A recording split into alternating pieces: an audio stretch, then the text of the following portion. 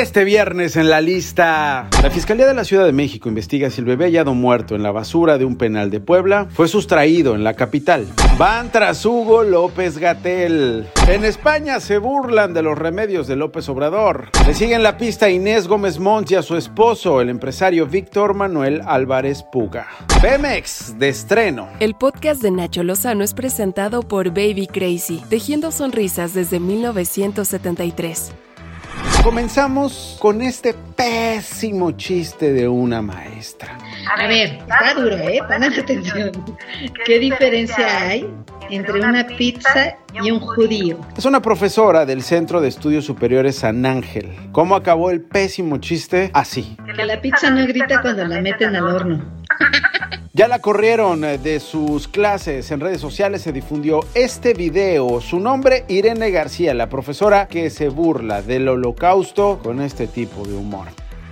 La Fiscalía General de Justicia de la Ciudad de México está investigando si el cuerpo del bebé encontrado muerto en un penal de Puebla fue sustraído en la capital del país. Reinserta, que es una organización que da apoyo a la población penitenciaria, dio a conocer el caso el pasado 14 de enero, aunque el cuerpo del menor fue hallado desde el 10 de enero. Un juez federal ordenó a la Fiscalía General de la República investigar a quien creen, a Hugo López-Gatell, el subsecretario de Salud, por su presunta responsabilidad en el delito de homicidio por omisión. ¿Qué homicidios? Bueno, se refiere a las muertes registradas por la pandemia de COVID-19. López-Gatell deberá rendir cuentas ante la justicia por su actuación frente a la emergencia sanitaria que hasta ahora ha dejado más de 300,000 muertes y 4 millones de contagios. Una conductora de un programa satírico de televisión español que se llama El Intermedio se burló de los remedios del presidente López Obrador para combatir el COVID-19. Escúchenlo. Si hiciéramos caso a determinados consejos que nos envían algunos dirigentes del mundo, pues la pandemia habría acabado hace un año y la humanidad un ratito antes. Fijaos, por ejemplo, en el remedio que ha propuesto el presidente de México, López Obrador, para superar el coronavirus, desde su propia experiencia, claro. Yo con paracetamol y miel para la garganta, con un poco de limón, y con eso sale uno adelante. Además, no están de más las caricias, ¡Ay, esa risita pícara! ¡Claro que sí! Bienvenidas las caricias. ¡A la mierda la distancia de seguridad! De hecho, podríamos obligar a los médicos a acariciar a los pacientes para curarles de COVID. Así o más claro.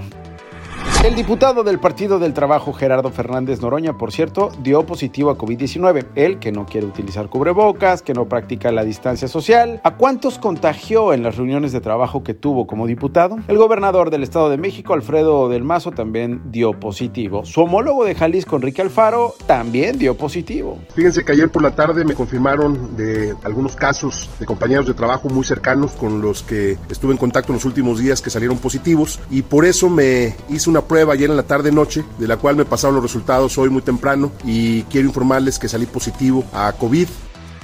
La Fiscalía General de la República informó que obtuvo órdenes de aprehensión en contra de la conductora de televisión Inés Gómez Mont y su esposo, el empresario Víctor Manuel Álvarez Puga, así como de otras 5 personas y 7 empresas, ojo, por su posible participación en delitos de delincuencia organizada y operaciones con recursos de procedencia ilícita, además de que obtuvo la ficha roja para dar con ellos en el extranjero. Isidro Abelar Gutiérrez, magistrado federal, contra quien existen señalamientos por parte de Estados Unidos de América de tener vínculos con el cártel Jalisco Nueva Generación, va a regresar a su casita para continuar su proceso penal por el delito de enriquecimiento ilícito de 12 millones de pesos. ¡Qué chulada! Habiendo tantas mujeres y hombres en las cárceles acusados de delitos que no cometieron, acusados de delitos de los cuales no se pueden defender porque no hablan el idioma como el español, acusados de delitos de los que no se pueden defender porque no tienen dinero para pagar un abogado, un despacho jurídico o incluso abogar para regresarse a su casita y cumplir una condena. Bueno, mexicanos de primera y mexicanos de segunda. Marcelo Ebrard, el canciller mexicano, se reunió con la secretaria de Energía de los Estados Unidos, Jennifer Granholm. El encuentro de trabajo fue en la Cancillería. Luego se reunió con el presidente Andrés Manuel López Obrador. Esto es parte de lo que dijo Granholm en su visita a México. México tiene una envidiable e increíble serie de recursos limpios sobre los que queremos hablar. Como todos los amigos, habrá temas en los que quizás tengamos que trabajar, en la reforma eléctrica, pero sabemos que al final vamos a ser fuertes aliados. fuertes partidarios de una sólida economía norteamericana. Y esto fue lo que dijo López Obrador, por cierto, después de tomarse una foto con ella en plena reunión, la secretaria con cubrebocas y el presidente sin cubrebocas después de haber tenido COVID. Pues fue una reunión muy cordial. La secretaria de Energía, pues es una mujer muy sensible, con mucha experiencia política, ya fue gobernadora 8 años, ha estado siempre en la administración pública y platicamos bien, le informamos por qué lo de la reforma eléctrica.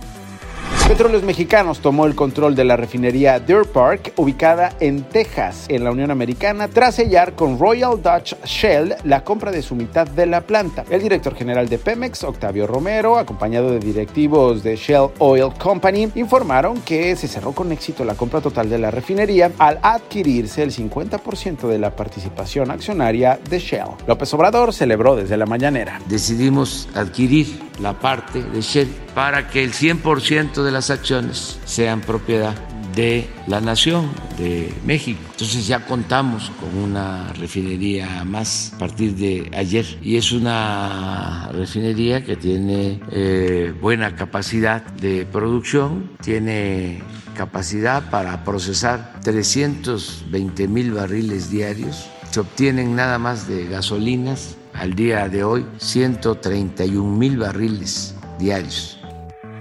El gobierno de la Ciudad de México prevé que en octubre reanuden las operaciones de la línea 12 del metro. Es Jesús Esteva, el secretario de Obras de la ciudad.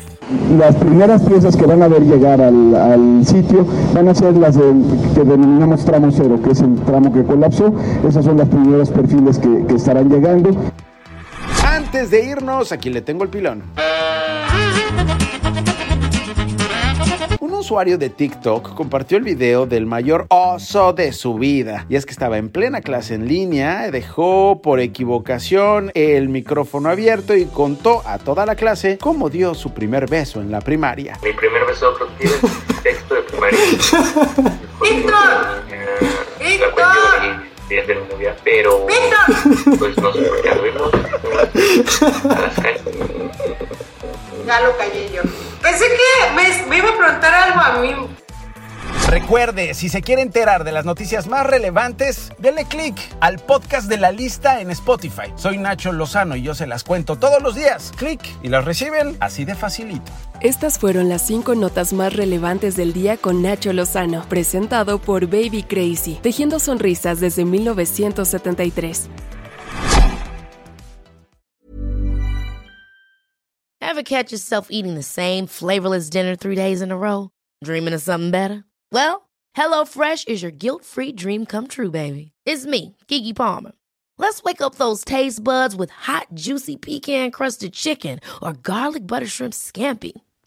Hello Fresh. Stop dreaming of all the delicious possibilities and dig in at HelloFresh.com.